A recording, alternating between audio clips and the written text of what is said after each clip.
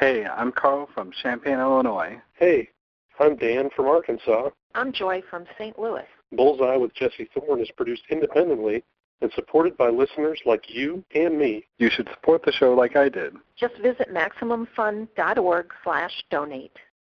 I'm Jesse Thorne. You know Stephen Tobolowsky as an actor, but his real life is even better. The truth will always trump clever. True is always better than a clever fiction. It's Bullseye.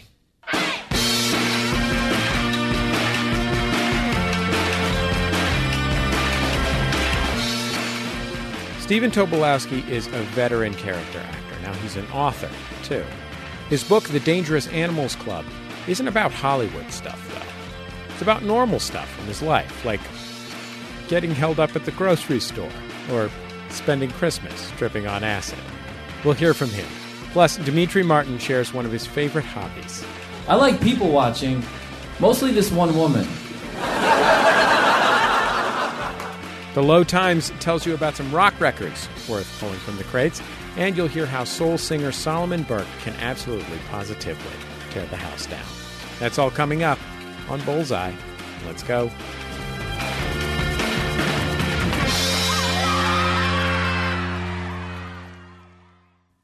It's Bullseye. I'm Jesse Thorne. You might recognize Stephen Tobolowsky. It might not be for his podcast, The Tobolowsky Files, where he tells moving, funny stories from his life. It probably wouldn't be as an author, though he is one. He has a book called The Dangerous Animals Club. If you recognize Stephen Tobolowsky, it would probably be for his work as an actor. He's worked in literally hundreds of films and television shows. He was in Spaceballs, L.A. Law. He did a voice in the TV series based on the Disney movie Hercules, and he was in Memento, among many, many, many other credits. But if you recognized him on the street, it would probably be as Ned Ryerson from Groundhog Day. Ned! Ryerson!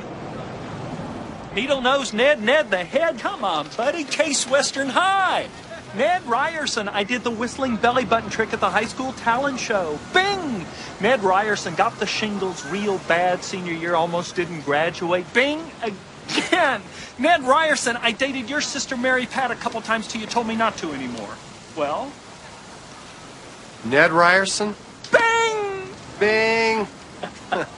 So did you turn pro with that belly button thing, Ned, or No, what? Phil, I sell insurance. What a shock. Do you have life insurance? Because if you do, you could always use a little more. Am I right or am I right or am I right? Right. Ned, I would love to stand here and talk with you, but I'm not going to. See you. If there's a type of character a character actor can play, Stephen Tobolowsky has played it. They say an actor needs to observe both themselves and others, and Tobolowsky is a master observer, as he proves in his book. It's called The Dangerous Animals Club, and it's now available in paperback. Stephen and I spoke last year when the book was first released. Stephen Tobolowsky, it's great to have you on Bullseye. Well, thank you so much, Jesse. I feel like we've been waiting for this book to come out so we could get you on the show for like 2 years or something like that. But I'm so happy that the pieces have finally come together. Yeah, me too. Doing a book was probably the hardest work I ever did since I had to sod my own backyard. Don't do that. That's a mistake. You need help to do that.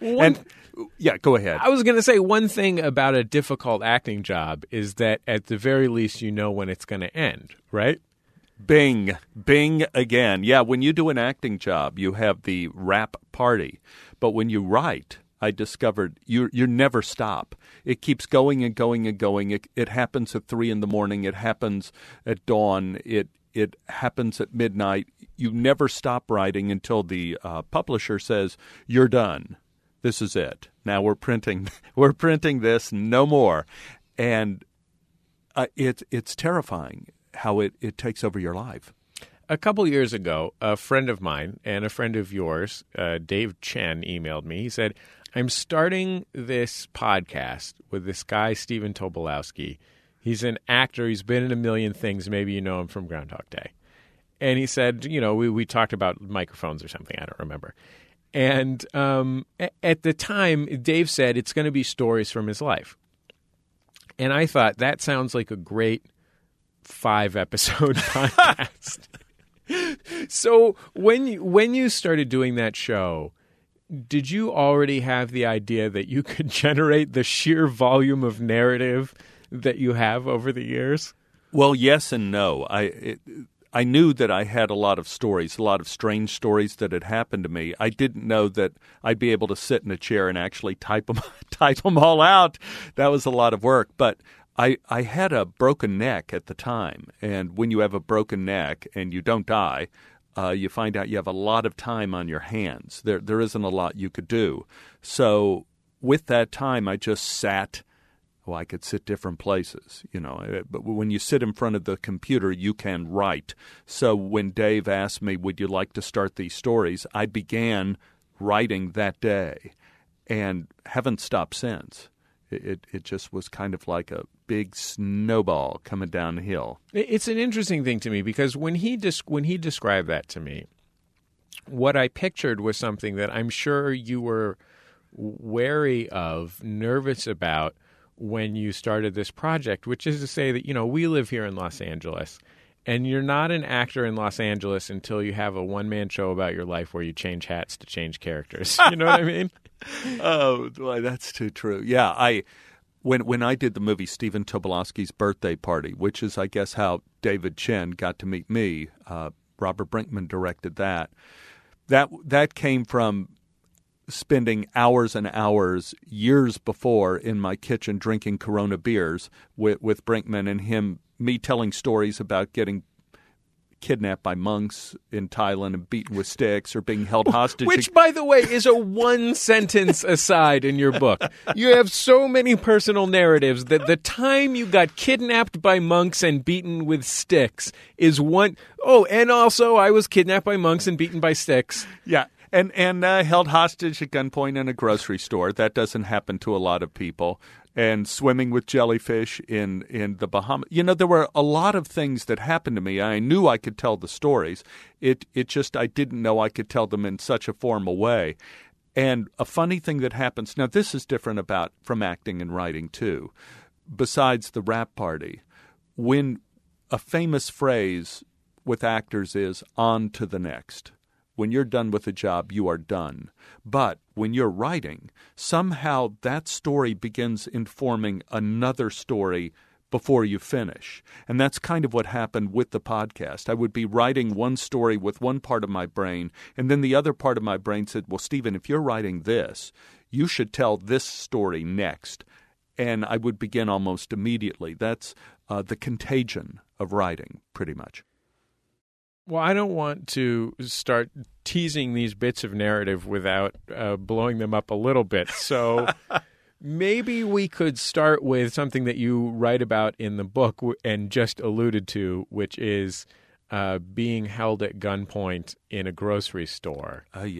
What were the circumstances? Well, you were shopping for groceries, I presume. My girlfriend, Beth, I was 25, and I was living in Dallas at the time by SMU, sent me to the grocery store to get fixins for dinner, and I guess it was going to be chicken breast and Italian Swiss Colony wine because we like the cheap stuff. And while I was in the grocery store, I happened to see this sign off on the side of the store for mangoes, which captured my imagination. I mean, mangoes, believe it or not, mangoes was a new fruit in Texas at the time. We knew about it from Mutiny on the Bounty and all those books, but we had never seen a mango. So I thought, well, Beth has a funny sense of humor. What if I brought her back some mangoes with the Italian Swiss Colony wine? And while I'm checking the mangoes, because I didn't know how to tell if one was ripe or not, this man comes up to me, considerably older than I was, and he put his hand on the front of my shopping cart, which is just wrong. It's intense, right? It's a violation. It's a violation. Mm-hmm. I mean, I grew up in Texas where a man's grocery cart is sacrosanct. I mean, you don't touch someone else's. It's like touching someone else's belt buckle. I mean, you don't do it except by invitation. This guy looks in the shopping cart and says, "Oh, I see you have mangoes, the most exotic of fruits." We should explain that the man was Sean Connery. I wish. God, he looked like a little leprechaun. He was probably 60 and had gray, slicked back hair, puffy red face, watery blue eyes. And when the guy looked at my mangoes, he began to cry, which is a bad sign. Yeah. I mean, I knew at the age of 25 there were many reasons that could bring one to tears, but mangoes would never be one of them. So I'm thinking, I'll give this guy a mango and he will go away. And I reached down into the shopping cart, and from my new perspective, my new point of view, I saw he had a .45 caliber handgun behind his back on his hip. And at that point, I knew I was dead. I mean, my brain, my heart, my soul, they all went blank, and I stood up, and he, I assume, saw the soullessness in my eyes, and he said, "I don't know why I picked you today." And he whipped around and put the gun in the middle of my forehead. I'm looking out of the corner of my eye, and I see the store is deserted. I guess I was so busy picking the mangoes out and shaking them to see if they were ripe, I missed the mass exodus when the crazy guy with the gun walked in. With the gun pressed in my forehead, he said, "I've contracted brucellosis. It's a cattle disease from South America. It leads to suicide or homicide." And I'm thinking, man, just my luck. Today it had to be homicide. I mean, just another roll of the dice. It could have been suicide, and we'd all be out of this mess. And amazingly, as he pressed the gun in my forehead, I had this incredible thought. I thought of Chad Everett and Medical Center. Medical Center was a very popular show at the time, Jesse. You're too young of a whippersnapper to remember that show. But it was not only on in the evening in prime time, but in the day it was on in syndication. And on that show, they talked about hostage situations. And Chad Everett said on that show, you had to keep the gunman talking. Well, of course, I had no idea how to do that. But I knew how to talk. So I started fabricating this incredible story about my father. And I said, you remind me of my father, which, of course, this guy didn't. I said, my father is, especially with the gun, yeah.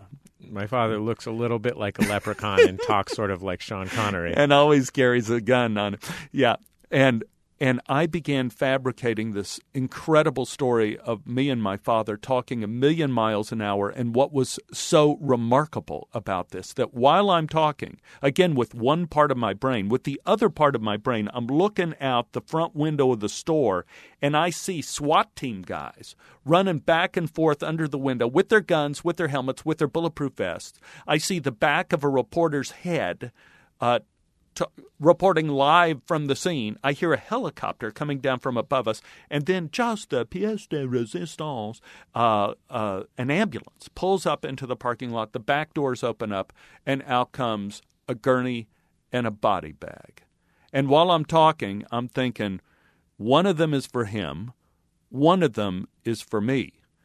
And I feel the adrenaline start to, now I've been talking, Jesse, for about 45 minutes, and I feel the adrenaline start to wear out. And a voice came into my head and said, "Stephen, time to do something different. You need to do something different than the story of your dad now." And so I couldn't think of anything. An escape was impossible. So all I could think to do was to invite the man over for dinner, which I know probably wasn't a great idea. He seemed companionable enough. At this point in time, I'm saying, I don't know about you, but I'm getting a lot out of this. I'm getting all this stuff worked out about my dad. Are you okay? Hey, are you doing anything tonight? I mean, are you busy later today? Because I got to get this chicken on the grill, and maybe you could come over and have a little chicken and show me how to cut the mangoes. We have a glass of wine. Hey, look, why don't I just give you my address? You follow me over to the house. And the guy grabs some of the brown paper bag from the mangoes. And in a scene that would never be in a movie, the guy's still got the gun in my forehead. He reaches into his shirt pocket and hands me a pen. And I was so scared at this point and so exhausted. For the life of me, I could not think of a phony address. So I write down my real address, 3431 McFarland. There you go, my good friend. come on over. 1060 West Addison, Chicago, Illinois. Yeah, come on over. Please come over. You'll meet my girlfriend. We'll have some mangoes and wine. We'll have a great time together tonight. And then came the worst part of the whole experience, that I had to get past him. He's still in front of me with the gun in my forehead. So I push around him and I feel the gun. He puts it in the back of my head. And that voice came back in my head saying, don't turn around. Don't turn around, Stephen. Whatever you do, don't turn around. Just keep walking. Just keep walking. And I kept on walking, and there was a display of Pepsi Colas on the corner of the aisle. And the voice said, Stephen, you know, if you get past those Pepsis, you're free. You could run. Just make it to the Pepsis, and you will live. And so I kept walking, and I got to the Pepsis, and I made the turn, and I didn't have to run. Because unbeknownst to me, during the 45-minute blather about me and my father, the SWAT team had come in the back of the store using my narrative, my monologues, as cover. They came down adjacent aisles and had their guns pointed at us through the food the entire time. The entire time, the cops were there during this entire discussion. And as I rounded the corner, the police jumped over the aisles at the grocery store. And next time you're in a grocery store, take a look at how high those aisles are. They jumped over those and had my potential dinner guest bound and gagged in about 8 seconds, and they carried him out on their shoulders like a snake, like a carpet all tied up. And then I ended up wandering in the deserted store and went to the empty checkout counter and waited. And the policeman came up to me and says, hey, buddy, you could just go. And it was the only time, Jesse, I ever left a grocery store without paying for my groceries. I mean, that's a nightmare that I can't even imagine. No, and what I try to do in Dangerous Animals Club, what I try to do in all my stories, and this evolved over time, was I tell stories that are true, that happened to me. Those are the only two requirements. Because I learned over time, and maybe through being an actor, that I learned that the truth will always trump clever. True is always better than a clever fiction. And when an audience hears the story and the truth, like when you hear the Chad Everett bit, I mean, that's true. It's too stupid for it not to be true. It had to be. And the fact that I gave the guy my real address. And I think that when you tell stories that are true, suddenly your stories can become everybody's stories because they recognized that there's no barrier between them and you. It's Bullseye. I'm Jesse Thorne. My guest is Stephen Tobolowsky, a veteran character actor who you might know from Groundhog Day, Deadwood, or Glee. His book of stories is called The Dangerous Animals Club. It's out now in paperback. We're on the radio right now. Yeah. And America, if they don't remember what you look like from Groundhog Day or Glee or something like that, may not know that you are a bald man. I feel comfortable broaching this subject because I'm well on my way at the age of 31. But I feel like that is so relevant to an actor's career. I know that for me, as a person who in my day-to-day life, I don't really care about the fact that I'm going bald. I'm married to a beautiful woman. I'm confident in my interactions with others, etc. But then when I see myself on screen, when I'm doing something on camera, I'm like, oh, geez, look at that bald guy. You know what I mean? Who let a bald guy on television? So first of all, you talk a little bit in the book about sort of discovering that you were going to become bald. And there's sort of almost being an actual moment in your life. So maybe you could tell me a little bit about when you had that realization, because I can really relate to it. Well, when I was young in college, wanting to be an actor, at that point in time, we always thought being an actor was something noble. And we always imagined we were going to be playing Hamlet someday or Macbeth or do something grand on stage to be a young romantic hero. I went to the University of Illinois, and as often happens in college and graduate school, I got cast as an old man. And so their solution for me being old, even though I was only 24 years old at the time, was to spray my head with streaks and tips for every performance. So I looked like a bad high school actor in The Diary of Anne Frank. I was in Tom Stoppard's Jumpers, and I was playing an 80-year-old man. So rather than put a wig on my head to where I would look like an kind of a older transsexual Granny Clampett, instead they Mama's Family type situation. Yeah. Instead, they spray painted my head. So after 2 weeks of doing the show, spray painting my head, I didn't think anything about it. Last day, we finished the show, and I went home thinking, job well done, Stephen. You managed to pull off this 84-year-old man. I get in the shower, start washing out the streaks and tips, and my hair starts coming out in clumps. I mean in clumps. It's like I was in the movie Silkwood and I was around the nuclear material for too long. I mean, it was coming out in handfuls. And you have a picture of yourself as I presume, like a 20-ish-year-old in the book, and you have a spectacular volume of hair. Like, you didn't just have hair. You had full-on, like, 1972, just feather it till the cows come home type hair. Yeah, it was hair that when the wind blew and I looked at my shadow on the ground, I looked like a diadem. It looked like some sort of beautiful flower, my hair, like in the shadow of my hair. Well, at this point, after this shower, it was the last time, Jesse, in my life I ever looked like a young man. That 1 hour in the shower. Well, I wasn't in the shower an hour, but if you count the drying time and the crying time afterwards, from that point on, no one was able to look at my eyes without their eyes darting up to look at my vanishing hairline. And at that point in time, I felt my dream of becoming a romantic lead in acting was gone. And I had to begin making the internal transformation of saying, well, instead of being Hamlet, maybe I'll be Captain of the Guard. Maybe I'll be, I can't even be Horatio at this point. Now I'm just going to have to wait it out and hope to get to Claudius. It was brutal, and I'm trying to. There have been other times in my life since then that I've cried, but this was a life crisis.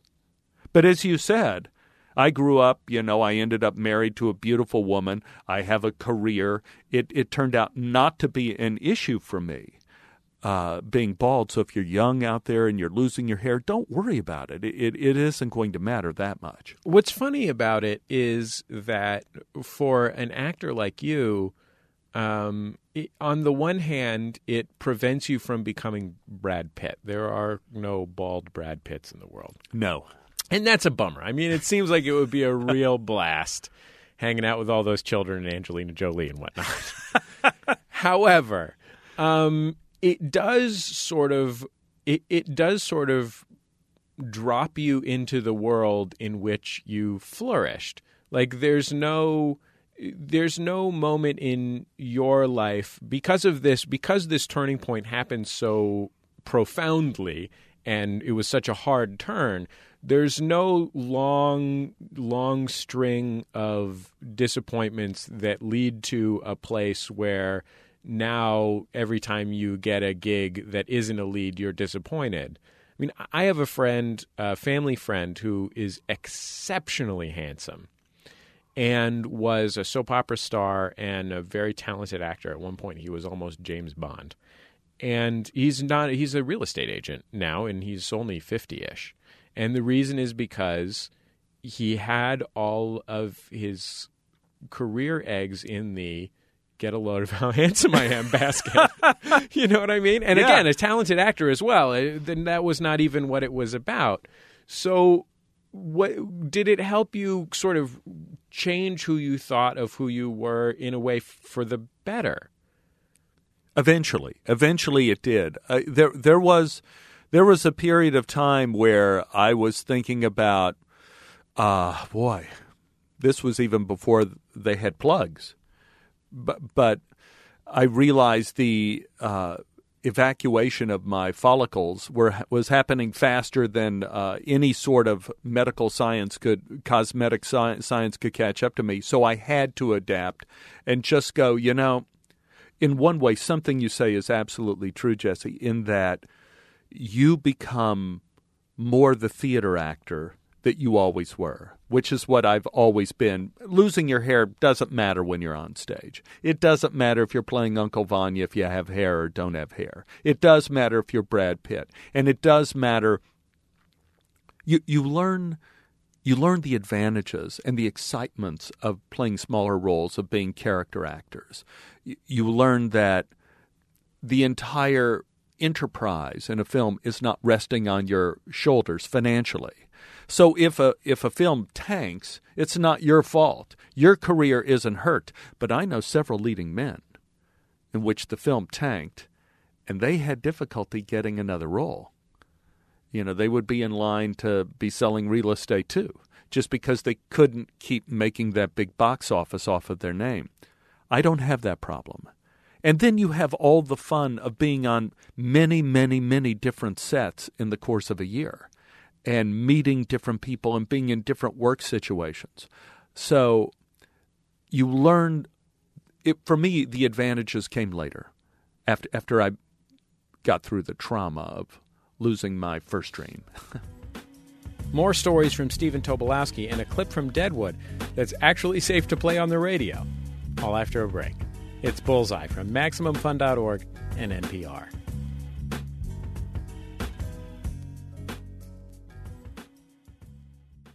This is Cameron Esposito. I'm Rhea Butcher. This is Ricky Carmona. And we have a great action and sci-fi movie podcast. That's right, great, on the Maximum Fun Network. It is called Wham Bam Pow. Every week we review an amazing movie about blow-em-ups.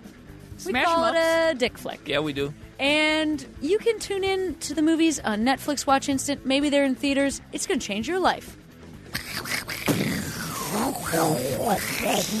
Damn. You can subscribe on iTunes or listen at MaximumFun.org.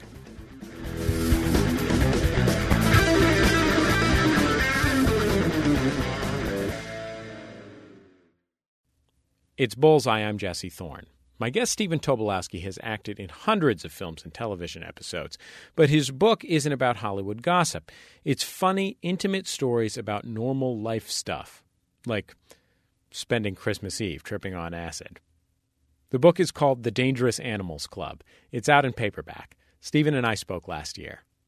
I have done precious little acting as a professional. However, the co-host of my other show is a professional actor. He's never happy about the characters that he gets sent in to audition for.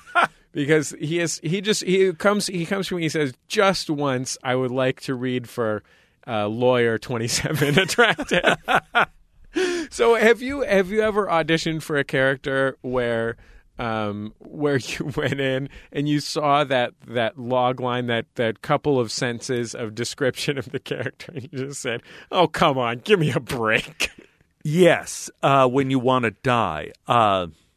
When I almost died, when I had my broken neck, coming back from that, it was very difficult to get work. And you auditioned for a lot of actor 27 can't move head. Yeah.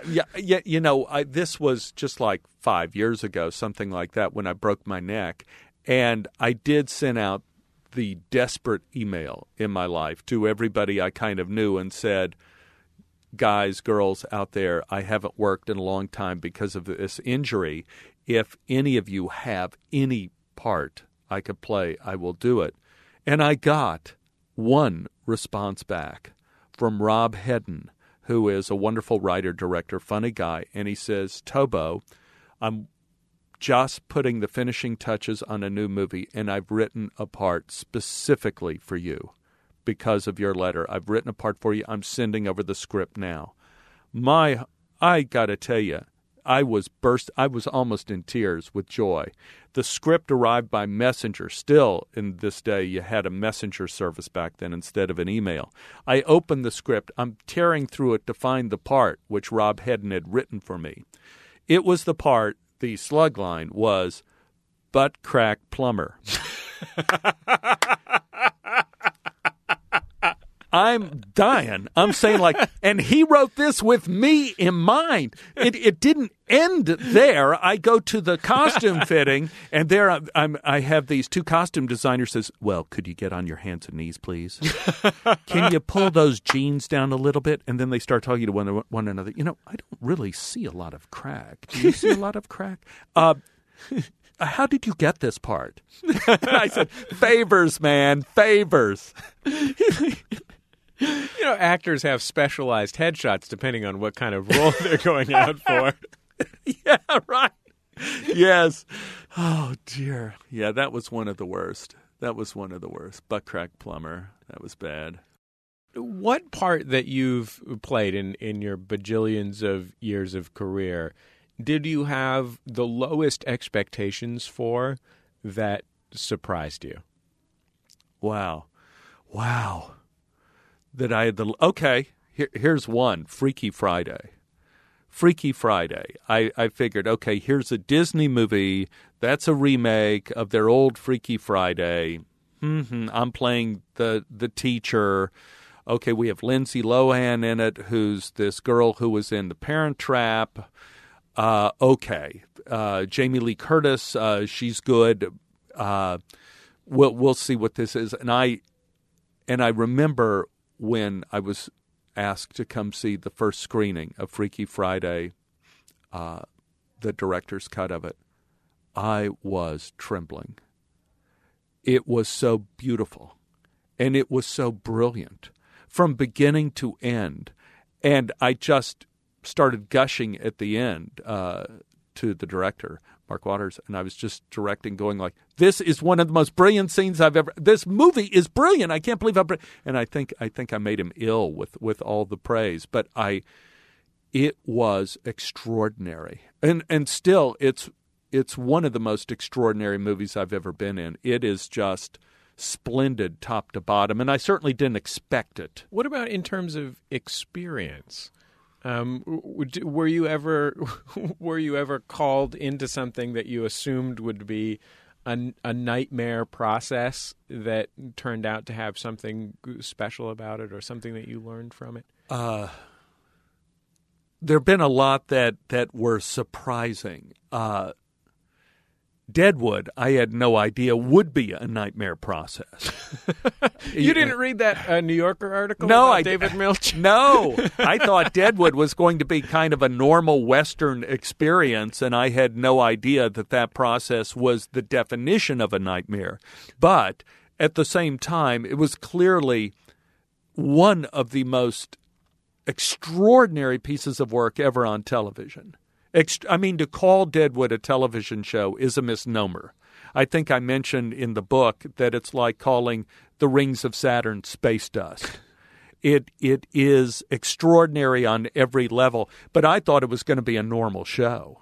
Walking into it, I had no idea that they would never wash your clothes because they wanted the stains to be consistent over the months you were shooting. Now, here's the thing about this show. I mentioned that New Yorker article because I remember reading that New Yorker article, which detailed David Milch, the creator of the show, lying on his back in a room, high on pain pills, because he had a very, very bad back, and presumably still does, just basically zonked out of his mind with just rambling in the crazy swear talk of Deadwood. Is the best I can describe it. If you haven't seen Deadwood, I mean, it's a otherworldly experience, as you said. And he sounds like the most insane man ever to be in charge of tens of millions of dollars. He was either his brilliance was part of his insanity was part of his brilliance. The apocryphal story about Deadwood, I do not know if this is true, this is just what I heard, is that David Milch always wanted to do a show about the beginning of civilization at the time of Rome. and about the conflicts of the refinements of civilization coming head-to-head with the barbaric violence of the time. And he went to have the meeting with HBO. And, I also should mention he wanted the show to be done in Latin with subtitles. He went to have the meeting with HBO, and they said, well, David, what we're really looking for is a Western. And that Mr. Milch said, oh, well, it's the same thing. And Deadwood was born, and that all of the talking in backward Shakespeare and all of the profanity, David Milch was creating the foreign film he wanted to create, in that people cannot watch Deadwood without going back and forth over that dialogue to see what the hell are people talking about. Friends become adversaries. Become now, I hope, friends again. Doing any good for yourself? Hard of late, Adams, doing that in Yankton. That is something you would be aware. What I read on the crapper.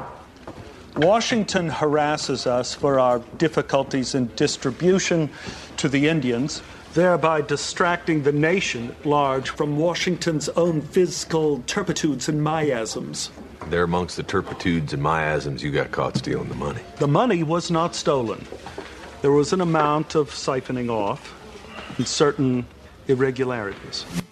And again, you could take a look at Deadwood. It is the perfect template of what would be the ancient Roman Empire coming into being, with the beginning of this territory of the United States now becoming a town, now becoming part of a state, and the conflict of the Wild West conflicting with civilization.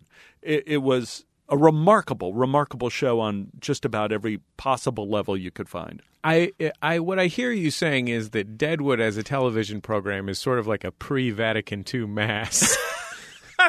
Like you're just sort of supposed to get the experience of the thing, even if you don't speak the language. It had various narratives going. The visual narrative was so powerful, like with two people wrestling in the street and one of them gets his eye pulled out. There's a certain visual narrative to that you understand as a viewer. Then there is the profanity, which we all understand and are repelled by and fascinated by at the same time. And so there is a visceral push-pull that always happened with Deadwood. And then there is just the basic story of evil versus good, of Swearingen versus Sheriff Bullock and Tim Oliphant in that role. There is that good is never quite always good, and evil is never always quite evil, but damn, is it entertaining to watch. And Deadwood worked on all those levels. It's Bullseye. I'm Jesse Thorne. My guest is the actor Stephen Tobolowsky. He's got a collection of personal essays inspired by the storytelling on his podcast, The Tobolowsky Files. The book is called The Dangerous Animals Club. It's out now in paperback. You have this remarkable artistic legacy. I mean, I'm sure if you're not, you should be exceptionally proud of the work that you've done. And part of writing this book strikes me as being about representing yourself, which is something that you always have to do in a sort of slanted way as an actor. Yes. You put it better, I think, than I've heard anyone put it before. In terms of this book, even by indirection, because I didn't want to write the book in a chronological order at all, because I wanted the book to work the way human thought works. I think it's an artificial construct to say that we live our life past, present, and future. When we think and we talk, our brains are going all over the place, back and forward. Through indirection, this book became the one time where it's been the story of me. As an actor, you're right. You get slivers of truth, you get little bits of me here and there. But through this book, this is as naked as I've been, as open as I've been, and the reader has the opportunity to put the pieces together and see kind of what the narrative is of what the initial part of the dream was, or maybe where the dream started, where it required strength to carry on through difficulty, and where it ended up, whether it be something grand like Groundhog Day or something like Buckrack Plumber. I mean, both places took a lot of effort to get to. What story that you've told in the book or on your show was the scariest to tell? Oh, I think the one that caught me off guard the most was telling the story of the day my mother passed away. In that I wrote the story and I was absolutely fine, and then in telling the story became kind of bigger than me, and I had a great deal of difficulty in writing that and in telling that story. That is in the book. I think in the podcast, the Tobolowsky Files, one of the most difficult stories for me to tell was about my own prejudice growing up. Making fun of people, hurting people deeply.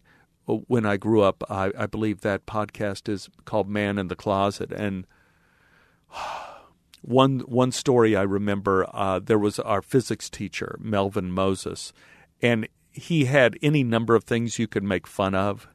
He was bald and wore a toupee that was never straight affixed to his head. He had something wrong with his mouth to where whenever he talked, he kept making clicking noises. He probably was gay. I'm assuming he was probably gay. He was a short man and kept running into things. There were any number of things you could have made fun of him. And I was in high school, and I was down at the other end of the school. I was in my speech room, and my teacher told me she had to go do something to take over the class. So I took over the class, and I pretended to be Melvin Moses. And I came in the class, and I started clicking and trying to adjust my pretend toupee. And I started bumping into things on the table, and the class was laughing uproariously. And then, of all things, Melvin Moses walked in the room. Melvin Moses, the physics room, was on the opposite side of the high school. I mean, hundreds of yards away. The odds that he would come in this room were like 0 and none. And he walked in the room, and everybody in the room started shrieking with enormous laughter. And Mr. Moses saw kind of what I was doing, and he could have done any number of things. He could have walked out. He could have dressed me down right there in the room, but he did not. He walked in and sat on the front row, and he said, "Continue, please." "No, the class seems to be amused. I'd like to see what you're doing. Please, continue." And I stood there, and I continued, because I felt I owed it to him at that point in time to be honest about my cruelty. And it is a moment that I have regretted my entire life. I just came back from I've done one leg of the book tour in Dallas, and I met some of my high school mates that were there that day, and they still talk about it. And they talked about Mr. Moses sitting there in class, and they talked about when I imitated him. It made an impression on them too, and it made me write that the one thing about regret is that it is an honest and constant companion. I want to ask you this question that you write about in the book, because I feel like I'd be a real so-and-so if I didn't. You insist that the one good interview question, if you were interviewing people, is to ask them, tell me about the first time you fell in love. So, please. First time I fell in love, I guess, I was 5 years old. I fell in love with the girl down the street, Alice Nell Allen, but I misunderstood what her name was. The whole time I knew her, that I always thought her name was Alice Snail Allen.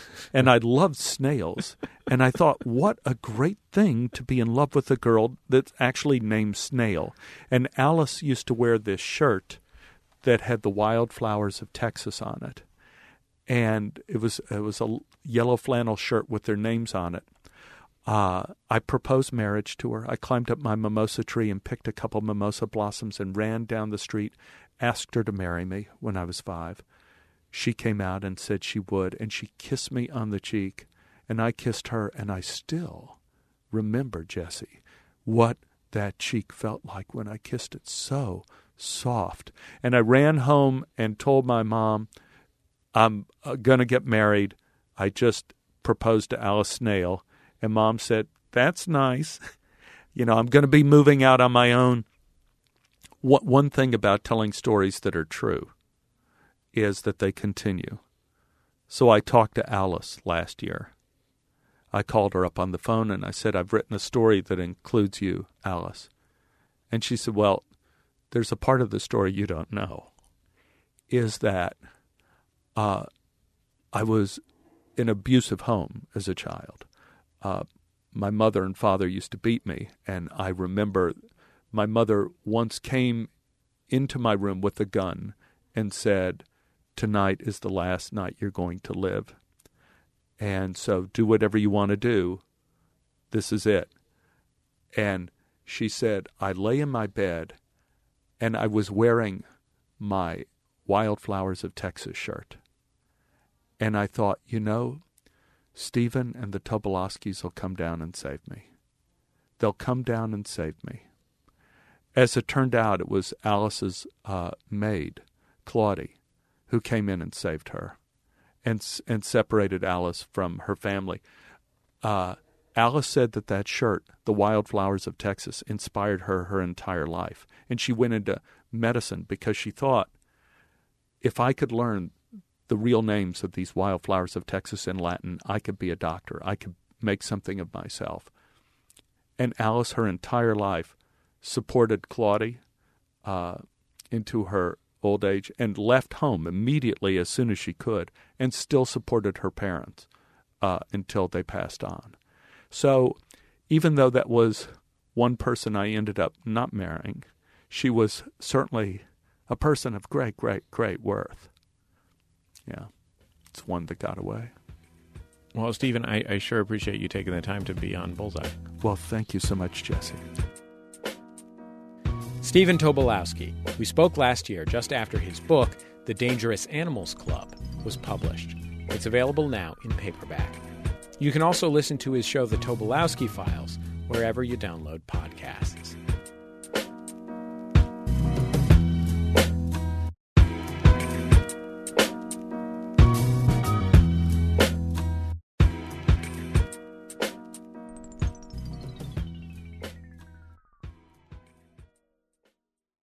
It's Bullseye. I'm Jesse Thorne. You may have seen Demetri Martin on his Comedy Central show, Important Things. He's obsessed with problem-solving and unraveling linguistic ironies.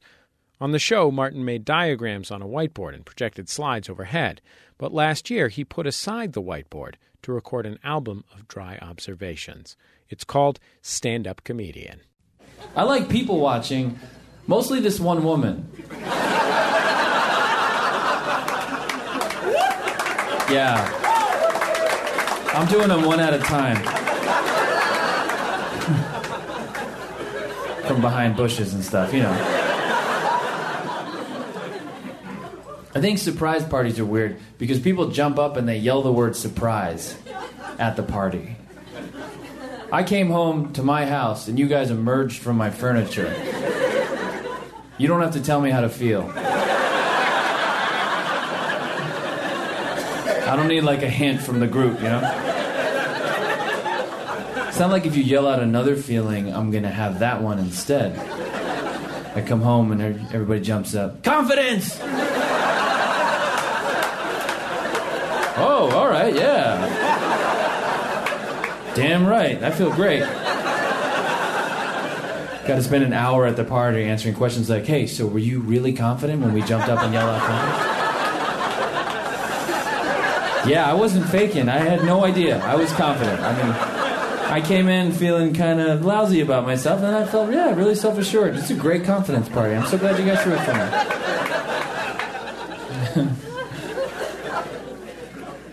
My friend has hand soap that smells like coconut, which is great. Very nice. Unless your hands are dirty from coconuts. Then it's a disaster. It's the worst soap possible. I can't tell if I made any progress in this situation. This is how my hand started out. This sucks. See somebody smelling their hand, I feel like there's never a good story behind that. It just looks negative, you know? If you try to make it look positive, it looks even worse. If you see a guy who's like...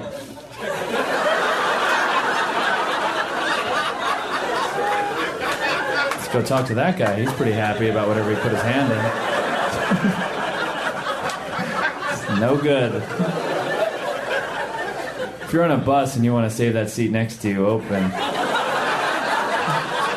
people are getting on, just smell your hand as they walk by. How you doing? You want to take a whiff of this? What is this? This good? You can sit here, by the way. Is this human? What is this? Oh, all right, thanks. Yeah. Demetri Martin's album Stand Up Comedian is available on CD and DVD. You can also catch him alongside Lake Bell in the recent film In a World.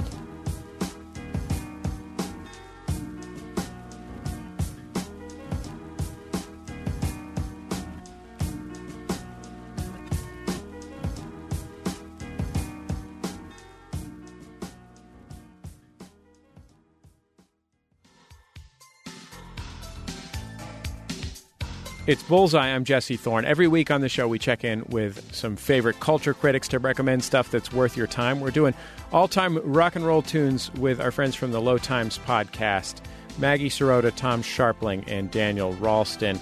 Hey, gang, how's it going? Hey, Jesse. Hi, Jesse. Hi, Jesse. Maggie, I want to start with you and this song from the Pet Shop Boys called What Have I Done to Deserve This? You always wanted a lover. I only wanted a job. And I was worth a living. How am I gonna get through? How am I gonna get through? So if you didn't recognize the guest vocalist on that track, that's Dusty Springfield. Tell me a little bit about why you love this song so much, Maggie. I love the Pet Shop Boys, but I can understand how a lot of the time they sound very much like a relic of their time. And I think Dusty Springfield's voice is very kind of warm and like just kind of very warm and deep. And I think that really adds something. It kind of makes that song, gives the song a timeless quality. Tell me what have I done to deserve this? What have I done to deserve this? Tom, let's talk about a really fascinating, bizarre, amazing song by an artist called Tony Joe White. The song's called Stud Spider, and before we listen to it, maybe you can give us some idea of what we're about to hear. Well, there's this comp that kind of pulls together a lot of crazy records from the early 70s called Country Funk that Light in the Attic put out. And a lot of these songs, like, well, the name Country Funk, that makes no sense. Like, what is country funk? But then you hear this thing, and it actually kind of is country funk. It's these country dudes singing over these crazy, like, funk backbeats and kind of, you know, Curtis Mayfield guitars. And it's completely insane. But it really works. I have searched for a long time, trying to find some satisfaction. I have known some lovely ladies in my time, but they only give me a mild reaction. Oh, I fell into your will, and you love me all through the night. Oh, you got me under your spell. So a lot of hip-hop producers have, in the past, sampled country drums. They really like country snares. That sounds like a full country breakbeat that could go into a hip-hop record right now. Oh my God! Yeah, this record is just packed with stuff like that. It's a begging for people to sample. I'm sure it's already been mined with stuff. And when you listen to this whole collection of these songs, which are, Tony Joe White sang the song Rainy Day in Georgia, which was an actual hit that was kind of more of a soulful country song with the swelling strings. But I like to think of, if there ever was a Sanford and Son movie back in the 70s, a lot of these songs should have been on the soundtrack. And you satisfy all my desires when I'm old with aggravation. Daniel, let's talk about Bill Fox and the song Bonded to You. Here's a little bit of it.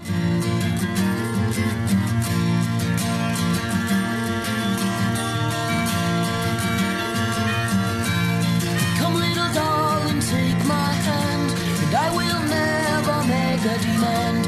You know you can go far away, but I would rather that you stay, because I'm bonded to you. You know I'm bonded to you, little darling. Bonded to you, oh yeah, bonded to you.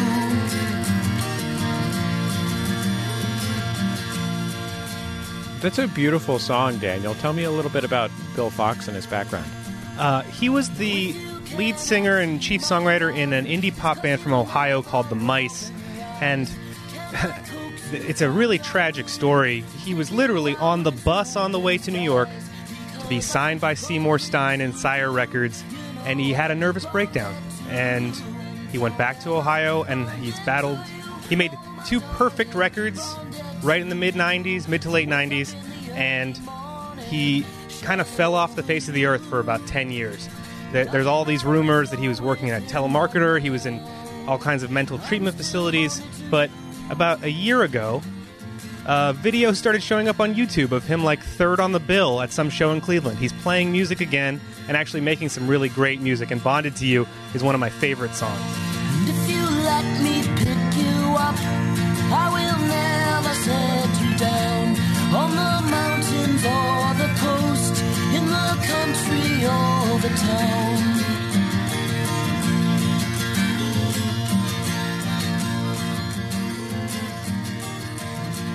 Daniel, thank you. Daniel Ralston suggests Bonded to You by Bill Fox off his album Transit Byzantium.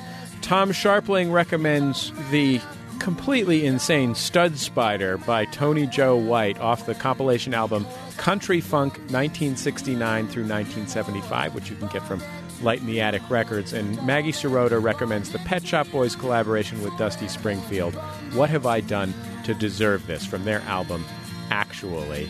Maggie, Tom, Daniel, thank you so much for joining us on Bullseye. Thanks, Jesse. Thanks, Jesse. You can catch Maggie, Tom, and Daniel on their podcast, Low Times, at lowtimespodcast.com. Eternally bonded to you.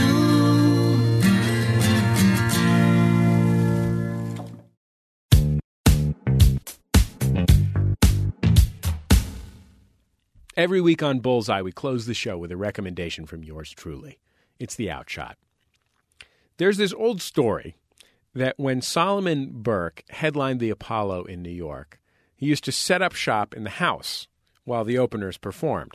When I say set up shop, I mean that literally. The story is that while the first couple acts were doing their thing, he'd be in the cheap seats selling sandwiches to patrons, to make a little pocket money. And then a few minutes later, he'd go up on stage and tear the house down. Because if there's one thing Solomon Burke knew he could do, no matter what, no matter how many sandwiches he'd just been selling in the concert hall, it was tear the house down.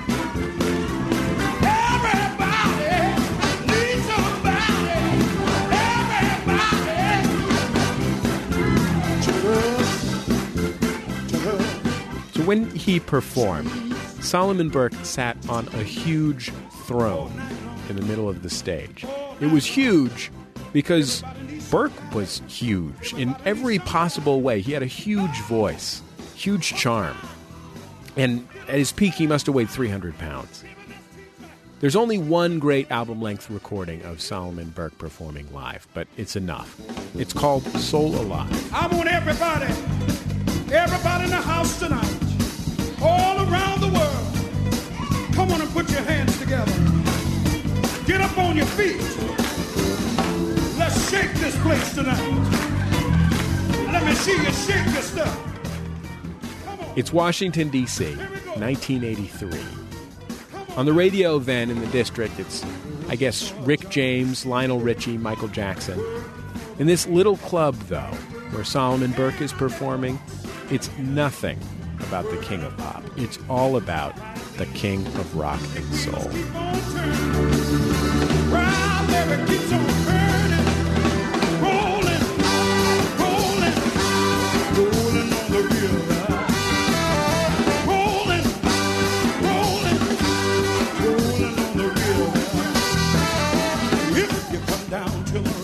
Soul Alive is a show, a real show, a journey. An hour and a half of a man pulling the audience, pushing the audience, teasing the audience. He challenges the crowd. He says, "You're not with me tonight." They yell back, "We are!" Are you with me tonight? And by the time he tells them to love his big, fat, fine self, that's what he says, big, fat, fine self. I'll bring my big, fat, fine self on home. They are mesmerized. They are enthralled to King Solomon. And if you're listening to the album, so are you.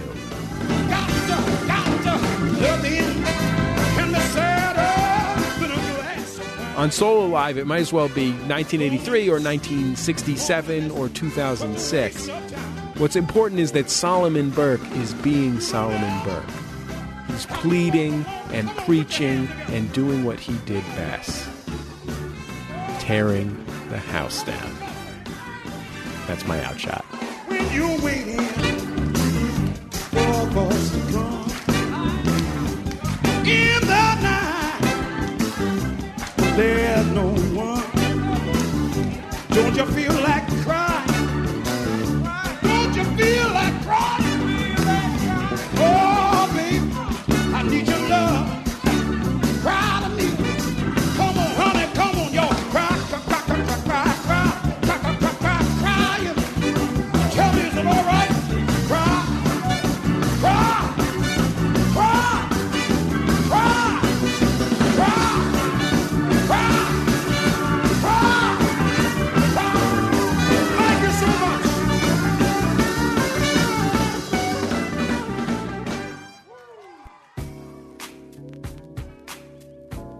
That's it for this week's Bullseye. The show's produced by Speaking Into Microphones. Our producer is Julia Smith, senior producer Nick White, our intern is Henry Malofsky, interstitial music is provided by Dan Wally, Bullseye's theme music is provided by the Go Team, thanks to them and their label, Memphis Industries. You can find this show and all past Bullseye shows for free at MaximumFun.org. You can also subscribe to our podcast. If you have thoughts about the show, you can always email me, Jesse at MaximumFun.org, or post on our forum at forum.MaximumFun.org. Just remember, all great radio hosts have a signature sign-off.